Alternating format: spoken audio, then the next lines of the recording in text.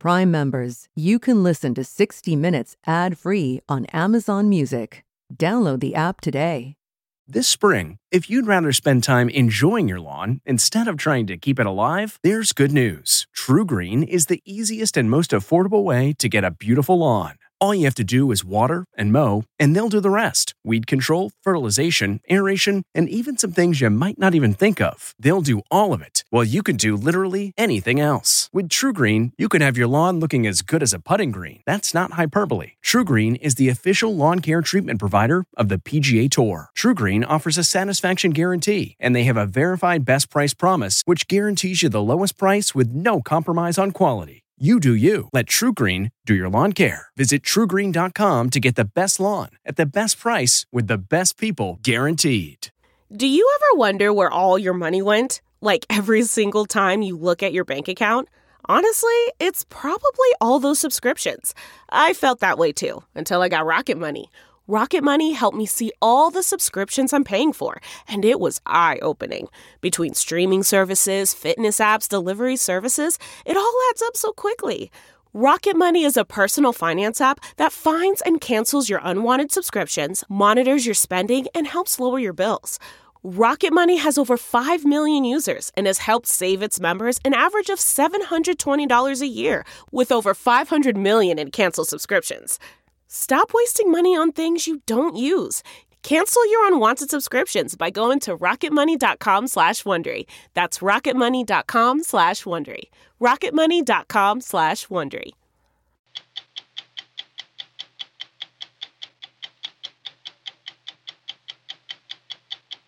You ready? Little stick. 1, 2, 3. The Biden administration has made progress on vaccine distribution over the past month, but millions of Americans still can't get their shots. It's up to the president's new coronavirus task force coordinator to make that happen. We're going to accelerate on supply, accelerate on number of vaccinators, accelerate and increase the number of places that people can get vaccinated, because it is a national emergency. It was the largest ballistic missile attack ever against American forces. God damn! Iran launched 16 missiles carrying warheads weighing more than 1,000 pounds at U.S. troops in Iraq. Stay right here, bro. Don't move.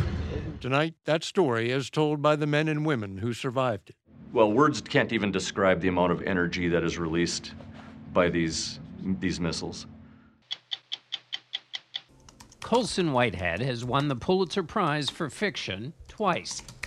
His works have range, to say the least, from the Jim Crow South to Zombie Hunters. Do you write for yourself or do you write for the audience? Really for me, which sounds very selfish. Should I have written a zombie novel? It made perfect sense to me. I grew up loving horror movies and horror fiction. Is that something I should be doing as a literary author? I don't know, and there's no handbook, you know. I'm Leslie Stahl. I'm Bill Whitaker. I'm Anderson Cooper. I'm John Dickerson. I'm Scott Pelley. Those stories and more tonight on 60 Minutes.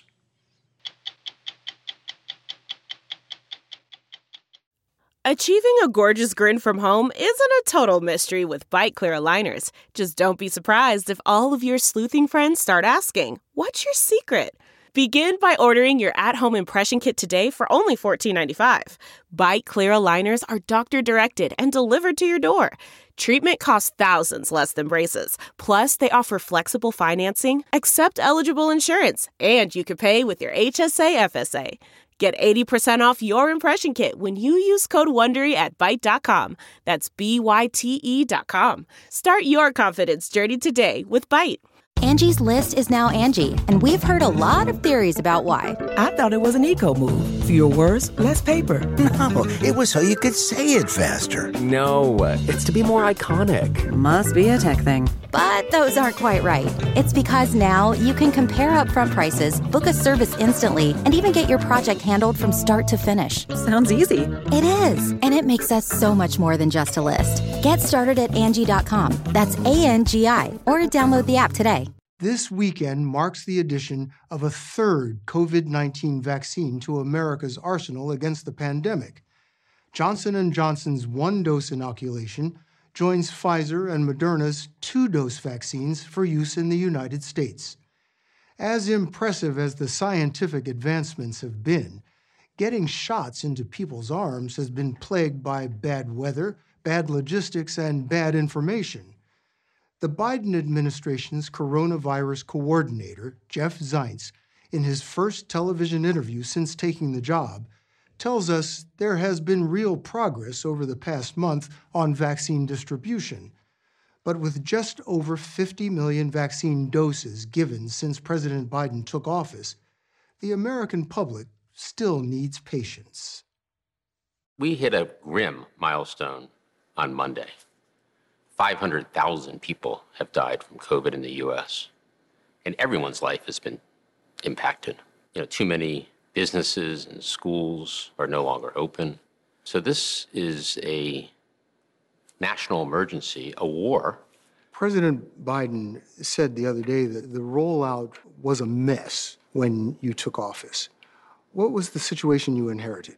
I want to start by giving credit where credit is due, which is to the scientists and the researchers and the people who participated in the clinical trials that enabled us to have 2 vaccines ready in really a record period of time. And these 2 vaccines are very effective. So that was the good news.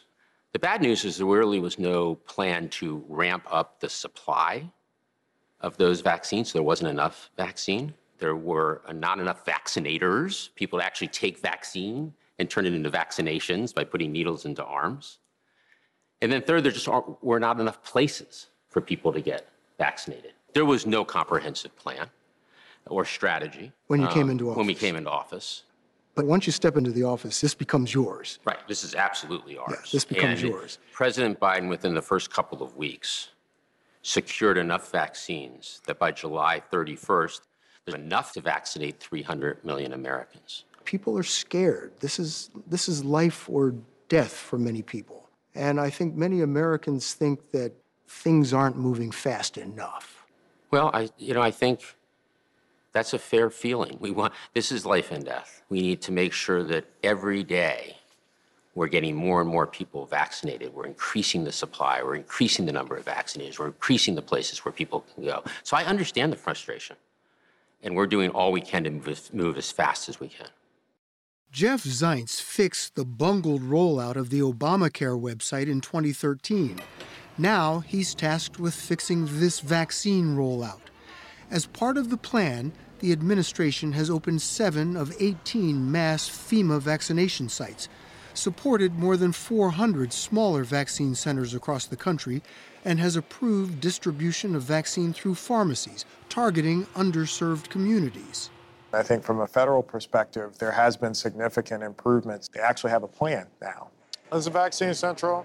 Dr. Travis Gales is the chief public health officer for Montgomery County, Maryland, the most populous in the state and one of the most diverse, right next door to Washington, D.C. I'm calling from the Montgomery County Health Department. According to CDC data, Maryland ranks near the bottom when it comes to getting vaccine in people's arms. Tomorrow looks like it's probably full. The state's most recent weekly allotment shot up to 118,000 doses, an increase of 55% since the start of the Biden administration. Even so, Dr. Gales says demand far outstrips supply. For example, we have over 72,000 individuals who are over the age of 75 in Montgomery County. We're receiving, as a local health department, a weekly allotment of 4,500 doses. How do you feel about that? Extremely frustrated and exhausted. His department, he told us, is focused on inoculating the most vulnerable and underserved communities hit hard by COVID. But he's having to prioritize. By that, he means identifying the neediest of the needy for the life-saving shot. You ready? Little stick. 1, 2, 3. Dr. Gales told us he simply needs more vaccine. Do you have the infrastructure to handle a surge of doses? Here you are. You can handle more. The capacity where we're set right now, these sites could probably double at least the number of doses that they put out, given an increase in supply. With the new Johnson & Johnson vaccine granted emergency use authorization yesterday, millions more doses are being added to the national supply, about 4 million ready to ship as soon as this week. But that's just 1/3 of what the company had contracted to deliver by this point. Johnson & Johnson blamed the complexities of manufacturing a new vaccine. The company uses Emergent BioSolutions in Baltimore to turn its proprietary formula into doses of vaccine. How many employees do you have working on this vaccine? So we've got about 350 here and probably another 100 supporting them remotely. Sean Kirk is the executive vice president in charge of manufacturing. He admitted facing obstacles ramping up production, but he insists they will meet their contracted goal of 100 million doses by July. The federal government's calling on the companies to produce more. Are you able to do that? The question of more capacity, I certainly understand it. I mean, I'm a husband, I'm a father, right? I want to reopen schools. I want to get everyone vaccinated as quickly as possible. But there are practical challenges to doing that overnight. What are those challenges? Well, it's not like flipping a switch. You know, we build safety into our manufacturing processes from the beginning. We have controls, we have procedures, we have testing. All of that is very complicated, very complex. We're not manufacturing simple items here. We're manufacturing complex biologics. And the concerted effort, the choreography, if you will, and the time it takes to ramp that up, it just simply takes time. To accelerate the process, the Biden administration, like the Trump administration, invoked the Defense Production Act and forced suppliers to make vaccine manufacturers their top priority. Pfizer CEO Albert Bourla says his company was able to increase its production by 20%. We are on track to provide to the U.S. government a total of 120 million doses by the end of March and to reach 200 million doses released by the end of May. 2 months ahead of the original schedule of that milestone. Moderna says it will deliver its promised 300 million doses by July, 2 months early. The RNA-based vaccines of Pfizer and Moderna are the first of their kind. The process to speed up the manufacture of the RNA also pushes the boundaries of bioengineering. The scope of the challenge of manufacturing a new type of vaccine on this time scale, it's just it's a moonshot kind of challenge. Jason Kelly is co-founder and CEO of Ginkgo Bioworks in Boston. It is helping squeeze more RNA out of the manufacturing process. The RNA instructs your cells to produce proteins that trigger your body to fight the virus. Jason Kelly told us the technology is so new there was no infrastructure to produce billions of doses for the world. And so suddenly we have this new class of medicine, and we just have never made it at big scale before. So everybody started working on all parts of that problem to try to fix it. We're happy to do our small piece of it and try to scale that up. The company bioengineers bacteria to produce DNA and enzymes, the ingredients to generate RNA for the vaccine. Ginkgo's masterstroke was to figure out how to manipulate bacteria to make more of those key ingredients, much more. So how much more are you able to make? For example, for the optimization project we did earlier this year, we roughly tripled the amount that we could get out in a tank from the starting process. And that's typical, but something like 10 or 50x, so 10 or 50 times more, would be what we try to hit. But hold on, did I hear you right, though? You said 10 to 50 times more by manipulating the enzymes? By changing the DNA of the bacteria, yeah. So that's like 10 or 50 more plants that don't have to be built. That's exactly the idea. While Jason Kelly is optimistic about the future supply of vaccine, Dr. Travis Gales on the front line in Montgomery County, Maryland, is less upbeat. He told us those most likely to get COVID-19, the county's Black, brown, and poor residents, are least likely to get inoculated. And he says that inequity can't be explained away solely by community hesitance to the vaccine.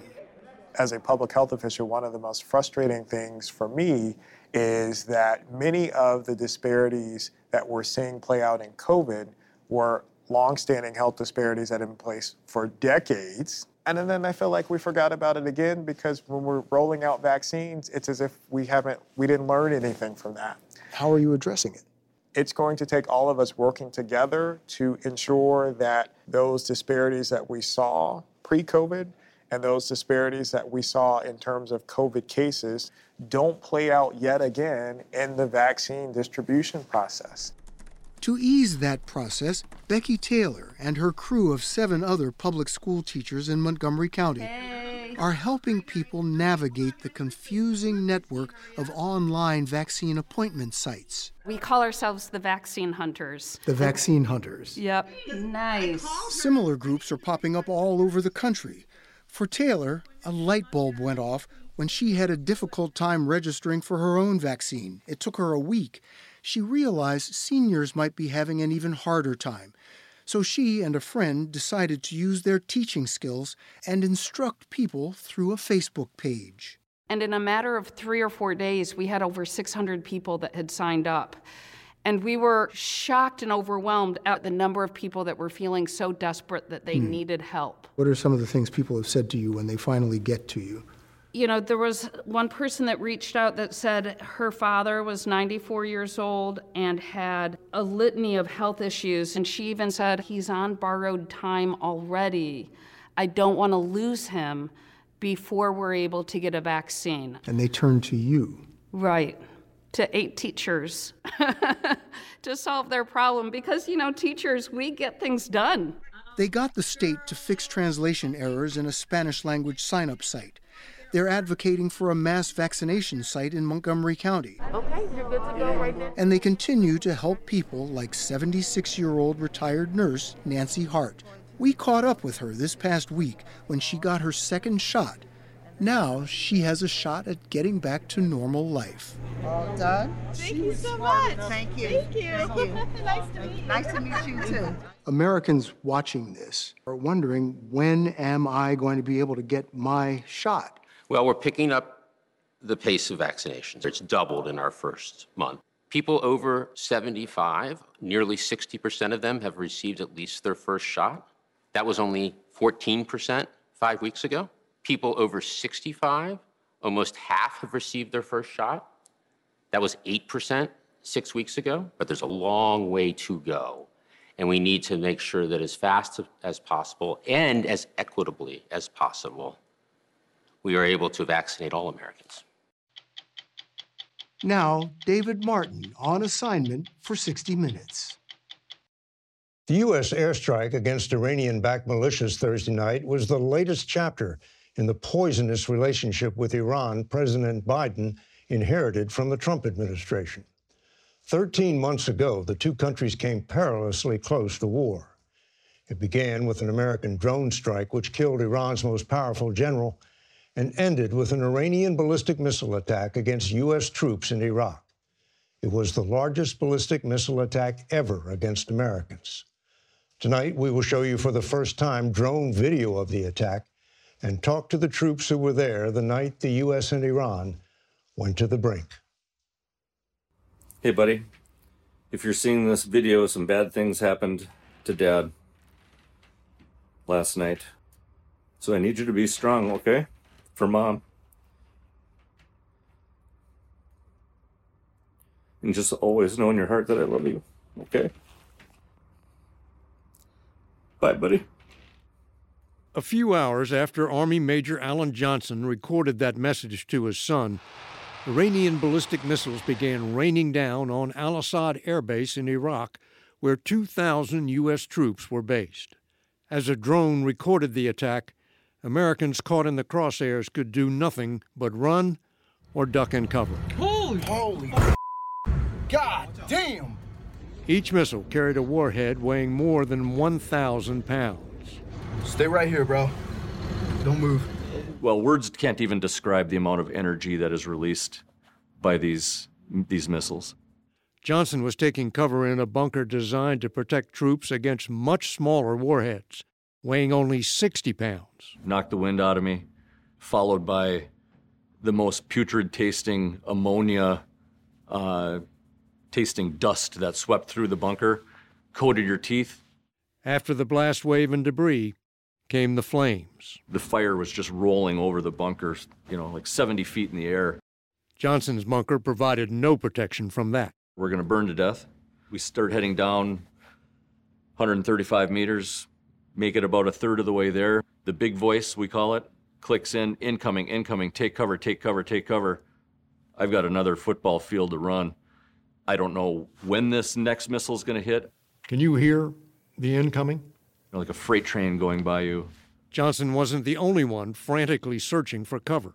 It's 6 people running for their lives to get to this next bunker. We get to the bunker and realize there's roughly 40 people trying to stuff themselves into this bunker that's made for about 10 folks. And I grabbed the guy in front of me. I'm just like, you got to get in the bunker, and just like shoved everybody in there. But when you're running between bunkers, it's just a matter of what, luck? Luck. The only thing I can actually come up with is that the hand of God protected us, because really nobody should have lived through this. Things are happening that could take us to war if we don't make the correct move here. Marine General Frank McKenzie, commander of U.S. forces in the Middle East, monitored the attack from his headquarters at Tampa, Florida. Ducking into this small room off his main operations center, where he could talk directly to the only 2 people above him in the chain of command. They bring in the Secretary of Defense, and then a little bit later they brought in the President to this conversation. We're listening to the reports of the missiles flying. You ever been on one like this? I've never been on one like this, where real missiles being fired at our forces and where I thought the risks were so high. The Iranian attack on al-Assad was in retaliation for a stunning U.S. operation President Trump ordered 6 nights earlier. A drone strike which killed Iran's most powerful general, Qasem Soleimani. The blood of many Americans is on the hands of Qasem Soleimani. He was as close to an indispensable man as you could find inside Iran. Where he went, violence and death followed. During the American occupation of Iraq, Soleimani had orchestrated attacks which killed more than 600 U.S. troops. And according to McKenzie, he was planning to do it again. We saw intelligence reports where Qasem Soleimani was moving various attack streams forward against our forces in Iraq, against our embassy and against other bases there. Were they imminent? Perhaps in hours, perhaps in days, probably not weeks. Until then, the U.S. had shied away from going after Soleimani for fear killing such a high-ranking government official would only provoke more Iranian attacks.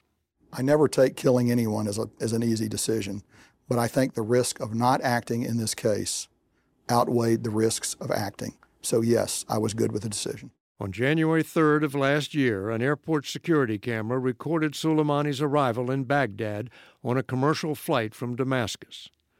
McKenzie was watching from a different angle.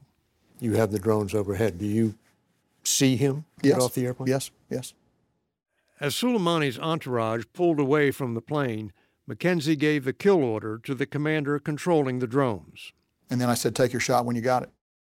Missiles slammed into both vehicles simultaneously. There's no backslapping, there's no cheering, because now I have to prepare to deal with the consequences of the action. General McKenzie was sure Iran would retaliate, but he didn't know how. And neither, for a while, did the Iranians. I believe they went into a period of disorganization because they had lost the officer who really spoke up and shaped everything up and told them what they were going to do. So it was kind of an ominous silence. It was a very ominous silence. And what was the first sign that Iran might really be thinking of a ballistic missile attack? They began to move their ballistic missiles. The attack was just hours away when Major Alan Johnson got the word Iran's most powerful weapons were aiming for al-Assad. My intelligence officer pulled me aside and basically said, "Sir, I've got some bad news for you." "What's up?" "We have information that Iran is fueling 27 medium-range ballistic missiles, and their intention is to level this base. And we may not survive." This was a completely different threat. Lieutenant Colonel Tim Garland commanded an Army battalion at al-Assad, a sprawling airbase about 120 miles west of Baghdad, where the U.S. operated scores of helicopters, drones, and other aircraft. Did the base have any defense against ballistic missiles? No, sir. It was such an unprecedented threat. I don't think it was ever calculated. So the capability to prevent a ballistic missile attack, it wasn't there. Did you have a plan for what to do? We came up with a plan. The only real defense against a ballistic missile attack is to get out of harm's way. Air Force Lieutenant Colonel Stacy Coleman and the rest of al-Assad scrambled to evacuate more than 50 aircraft and 1,000 troops before the missiles hit. But the base still had to be manned. We still needed to be able to do our mission. So the first decision was to split our team by combat capability. What did you think was going to happen to the people you were telling to stay? The honest truth is, I didn't think that we were going to survive. The best shelter was air raid bunkers built during the rule of Saddam Hussein, but there weren't enough of them. And I just remember a very heavy sinking feeling setting in. It was like, man, we are not going to come up with a bunker plan that's going to be adequate for the number of people that we're talking about. So Garland sent most of his soldiers out into the desert, where they watched the attack from a safe distance. Holy! There was a lot of people who didn't want to leave. They didn't want to be that guy that was going to relative safety. A lot of people might have trouble understanding what you just said. Tell me why a soldier wouldn't want to go to a safe place. They want to carry the burden. They want to share in the danger. From his headquarters in Tampa, General Frank McKenzie had tried to time the evacuation just right. If you go too early, you risk the problem that the enemy will see what you have done and adjust his plans. The Iranians monitored al-Assad by purchasing photos like these taken by commercial satellites. McKenzie waited until after Iran had downloaded its last picture for the day. So the last time the Iranians took a look with their commercially acquired spy photos, what would they have seen? They would have seen airplanes on the ground and people working. So when they launched those missiles, they thought that was going to be a full flight line. I think they expected to destroy a number of U.S. aircraft and to kill a number of U.S. service members. A clock stopped at 1:34 a.m. when it was knocked off the wall, recorded the moment the first missile landed. It's like the sun rising instantaneous. That's how bright it was. Air Force Master Sergeant John Haynes and his security team were outside their armored patrol vehicle when the first missile struck. Across the radio, we heard incoming, incoming, incoming. And what do you do? I just threw the phone down and ran to my vehicle. And then once that impact happened, the back pressure blew our doors closed, and then you just see a cloud of dirt, fire. They call it a shock wave, and you kind of feel that wave almost internally. Like it's almost as if your organs are, kind of wavering around inside. Sergeant Kimo Keltz was outside the bunkers manning a guard post in case the missile barrage was followed by a ground assault. We got down and we protected our vital organs, our heads, and we waited. Did it blow you around? One of the closest ones that had hit directly near us had actually lifted my body about 2 inches off the ground.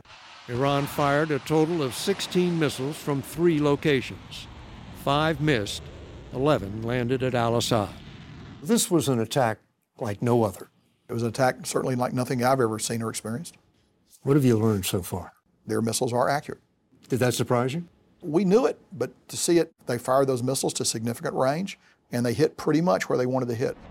From first launch to last impact was 80 minutes. Somehow, no one was killed. When the sun came up, the survivors surveyed the damage. Holy shells of a building, skeletal frames left with nothing else. Craters about a room size deep into the ground.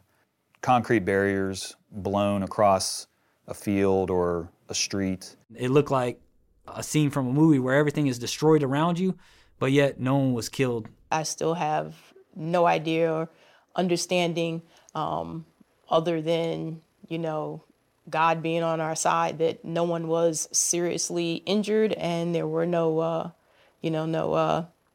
fatalities. The news traveled fast up the chain of command, and President Trump tweeted, "All is well." That turned out to be premature. There are people throwing up. Everybody had headaches. I had a concussion for 2 weeks. What did it feel like?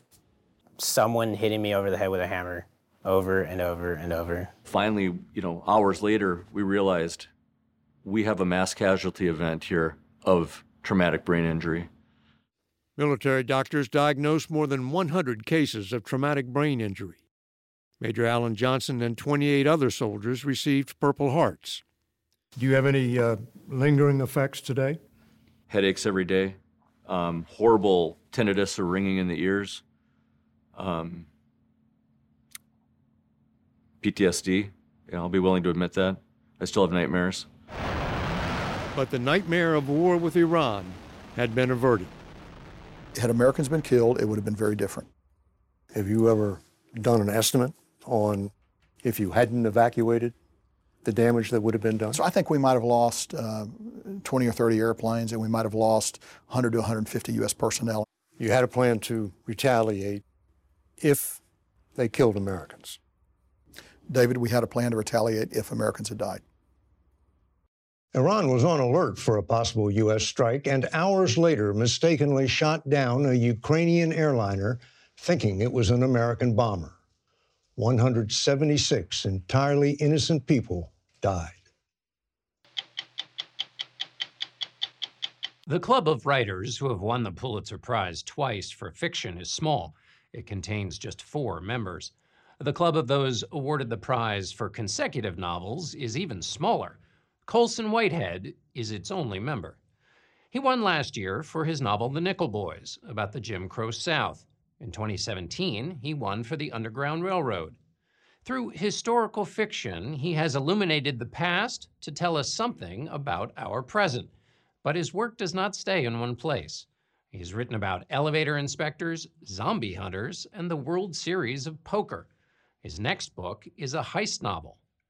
One of the other 4 members of the Double Pulitzer Club, John Updike, said of Whitehead's style, his writing does what writing should do. It refreshes our sense of the world. Can I ask you about your first lines? Even in death, the boys were in trouble. The first time Caesar approached Cora about running north, she said no. It's a new elevator, freshly pressed to the rails, and it's not built to fall this fast. I have a good poker face because I'm half dead inside. Those first lines, they're all crackling. Tell me about the process of the first line. I'm very fond of them. And I think, for good reason. I'm doing the outline and lines are coming and scenes are coming. And I think there's a point where I do enough research and I'm so excited to start writing because I've written this first sentence 2 months before. And I'm like, I got to put this sentence in the file so I can start the book. Do they come to you in this intentional process, or are you at the bodega picking up something? Always the bodega. And what happens when that happens? Do you have a notebook? And so now it's phone. So 4 a.m., tapping. My wife's like, I can't see, it's too bright. Do you write for yourself or do you write for the audience? Really for me, which sounds very selfish. Should I have written a zombie novel? It made perfect sense to me. I grew up loving horror movies and horror fiction. Is that something I should be doing as a literary author? I don't know. I mean, there's no handbook, And if it gives me pleasure, if it's exciting, our time on Earth is pretty short. I should be doing what I feel like I should be doing. Is the propulsive force for you to always be trying to take risks, always run into new, fresh territory?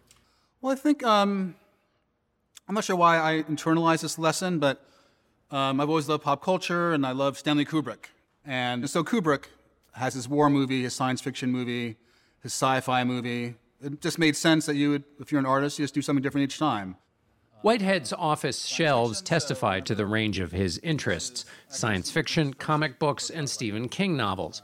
Relics from Arch, Colson, Chip Whitehead's youth in Manhattan. He attended the elite Trinity School, one of just 5 black students in his class, and went to college at Harvard. His writing career started at the Village Voice, to the initial dismay of his parents, who owned an executive recruitment firm. When I told them I wanted to become a writer, they're like, do you know how much a writer makes? And I was like, I have no idea. I just want to write. But not everyone wanted to read what Whitehead had to say. The first novel he tried to sell was rejected 25 times, and the book was never published. That's what made me a writer, not being a journalist or being 12 and thinking, I want to write Stephen King-type horror novels. I realized there was nothing else I could do that would sort of make me whole, and no one else is going to write it, and so I had to start another one. So the failure was what told you who you were, in a sense? Yeah, I mean, I had no choice. I literally had no other options. For much of the last year, Colson Whitehead and his wife, literary agent Julie Bearer, have quarantined with their children at their home in Long Island. I mean, the one regret is that now everyone knows how many naps I take a day. Like, I'm just always like laying down. Julie, what did you discover about his process other than the naps? I discovered that he listens to really loud music when he works. Whitehead cycles through a 3,000-song playlist that is as eclectic as his writing topics. The OCs, Johnny Cash, David Bowie. Feet away, Bearer negotiates for her clients. It's a swirl of literary activity born out of a moment of artistic doubt. Was there a moment where you said, like, I have to do something to make money because the writing isn't doing it? I do remember after my poker book, it came out, and normally liked it, and thought... I liked it. I think it's a great book. I was like, so you just like write a book and it comes out? Then you write a book again? I remember this conversation. And then you write a book again until like you die? That seems like so terrible. And I was like, should I go to cooking school? Like, I don't know, I like cooking. And then, as always happens, I'm like, I have to get back to work. This sucks. Like, I just have to, reconnect with, what I love.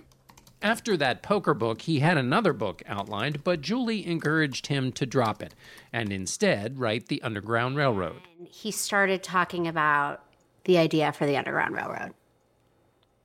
And he was like, I don't know if I can do it. I've been kicking around this idea for a really long time. But I knew he could do it. And so I did do a little nudge. That sounds like, yes, he's very enthusiastic. I was like, put the other book away. The Underground Railroad won the 2016 National Book Award. It was a New York Times bestseller for 49 weeks and has been published in more than 40 languages. Croatian and Chinese and... And did any of them change the title in a way that's, sometimes when it's in a foreign language, it's something like The Railroad That Is Not Above the Ground? I don't think so. There was one country, which shall remain nameless, who put the subtitle Black Blood of America. And I was like, what are you talking about? Last December, we went with Whitehead to Plymouth Church in Brooklyn, a hub of the Underground Railroad. We asked him about his book's magical rail system that delivers his heroine to different eras of tragedy in Black history, from slavery to lynchings to forced sterilization. The fact that the Underground Railroad is an actual railroad, why was that important, and what did that help you do in terms of giving people a new way to look at something that they think they know? Well, the premise is this fantastic conveyance will take you around different points in history, these alternative Americas. And so immediately it's not real 19th century America, and I can do what I want. And so sometimes by not coming at things the right way, by coming at them sideways, we see them in a different way, and they make more sense. Could you have written that book 10 years earlier? I had the idea in the year 2000. I was like, this is a great idea. It's cool. The railroad's going to be real. And then like each state's going to be like Gulliver's Travel, a different alternative America. It is so good, I would screw it up if I did it right now. I didn't think I was serious enough to write about slavery in the way, with the gravity that it required. I didn't think I was a good enough stylist or craftsperson to do it. Was there a part of the puzzle that you thought, okay, I'm ready to solve this piece now? I think deciding on a female protagonist was an important piece. Being an enslaved woman, it's much different than being an enslaved man. Your body is not your own, obviously, and you're supposed to pump out babies because more babies means more property, more slaves. And when you become a woman, you enter a new, sort of more terrible phase of being enslaved. And I thought that was worth writing about. And now, after selling 2.5 million copies, The Underground Railroad is being adapted into a limited series by Oscar-winning director Barry Jenkins and starring Tusum Bedu as its protagonist Cora, who journeys out of slavery like Whitehead's own relatives. You have enslaved ancestors. Yes, yeah. Was that a part of your thinking as you were writing? I was thinking about the sort of existential terror of being descended from slaves. Your own existential terror. Yeah, I realized that, I shouldn't be here. It's a real miracle that this person wasn't killed when they were kidnapped in Africa, in the Middle Passage, on this plantation. No justice, no peace, no justice. The existential terror that life can be altered forever in an instant is at the heart of Whitehead's 2020 book, The Nickel Boys, motivated by the police killings of 2014. It was the summer of Michael Brown being killed in Ferguson, Missouri, and the protests, Eric Garner being killed in Staten Island. And I came across the story of the Dozier School that August. Whitehead was propelled by a series of stories which detailed survivors' accounts of physical and sexual abuse at the Dozier Reform School for Boys that operated here in the Florida Panhandle for more than 100 years before it was closed by the state in 2011. More than 50 unmarked graves were discovered on the site. You said at one point with these two books, I've been working in the space of very little hope. What does that mean? To create a realistic world, a realistic plantation, a realistic Florida in the South under Jim Crow. It's bleak and it's terrible. That must be emotionally quite difficult. It is, and definitely writing these two books back to back about slavery and Jim Crow was very depleting. It helps that people have shared their stories, whether it's a former slave or a former student, and opened themselves up in that way that it gives me permission to try and find my way into their story and put myself in their shoes. You talked about the existential question of you're lucky to be here, in a way. Chance, being in the wrong place at the wrong time, can determine the whole outcome of your life. Well, so much of what happens in the Nickel Boys and Underground Railroad resonates with what we see every day in our headlines. And their connections I don't have to force. Young black people being murdered for being in the wrong place at the wrong time with the wrong skin color. And if they'd left the house 5 minutes earlier, their whole lives would have been different. Have you felt that way in your life at times? At this moment, it could go either way, being either a young black man or even now. I think about the way I feel when I see a police car or 4 cops hanging out in front of the subway. There is an instant of, are they here for me? And I think about how strange it is just to walk through your own city and have that thought. And I think, am I alone? And I realize I'm not alone. In total, Whitehead's books have sold over 4 million copies. His next book, Harlem Shuffle, part crime novel, morality play, and an examination of race and power, has a signature start. Ray Carney was only slightly bent when it came to being crooked. There are a lot of aphorisms about writing. Mm-hmm. Write what you know, write in your heart. Do you all agree on all of those aphorisms? We don't talk about things in that kind of level. Yeah. I use one that Colson says, you can do anything if you're good enough. The current debates over who can write about what and writing across race and class and gender. And it's only when you screw it up that people get angry, and I think rightfully so. But I hear people ask him sometimes at readings, is it hard to write from the point of view of a woman? And he's like, I'm a writer. That's my job, is to write. Or I'm a human being. Right. You're saying, I'm a human being. This is what I do as a human being. But you're also doing it as a writer, which has this secondary benefit, which is that it works really well with your audiences. What was very heartening was the realization that if it's true for me, it must be true for at least one other person. And so what I'm saying won't come off as crazy. And if there's one person, there's a dozen, and then why not 1,000? And if I can find the right combination of words to express my inner truth, then other people can see it the same way. And so I think we're all in it together, and if I can find the sentences and words arranged in the right way where people can recognize that, then that's, I've done my job.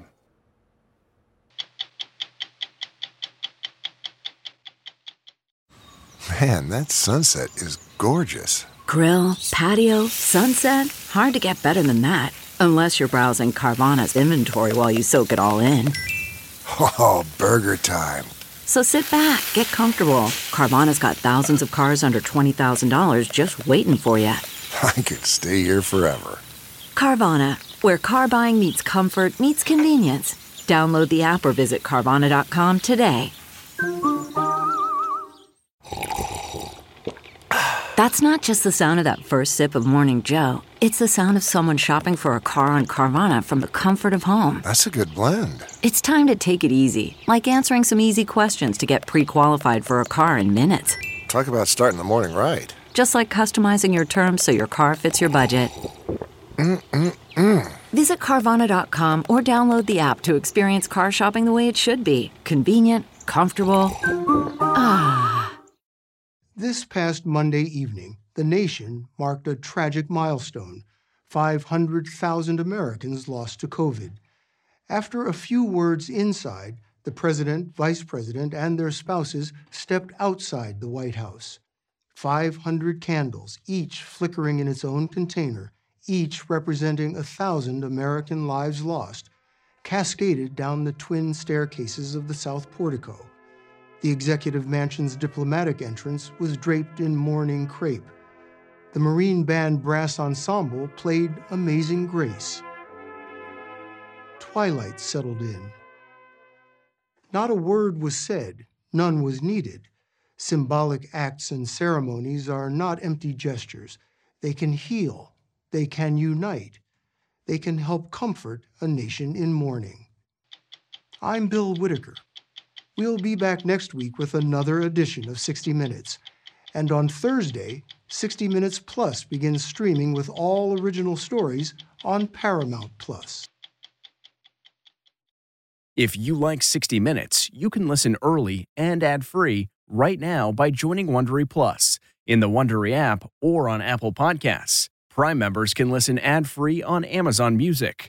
Before you go, tell us about yourself by filling out a short survey at Wondery.com/survey. Hi, this is Jill Schlesinger, CBS News business analyst, certified financial planner, and host of the Money Watch podcast. This is the show where your money is not scary. It is a show that's all about you. It's your questions that make it possible for me to provide unconventional and entertaining insights on your money, and maybe more importantly, on your life. Follow Money Watch wherever you get your podcasts. You can listen ad-free on the Amazon Music or Wondery app.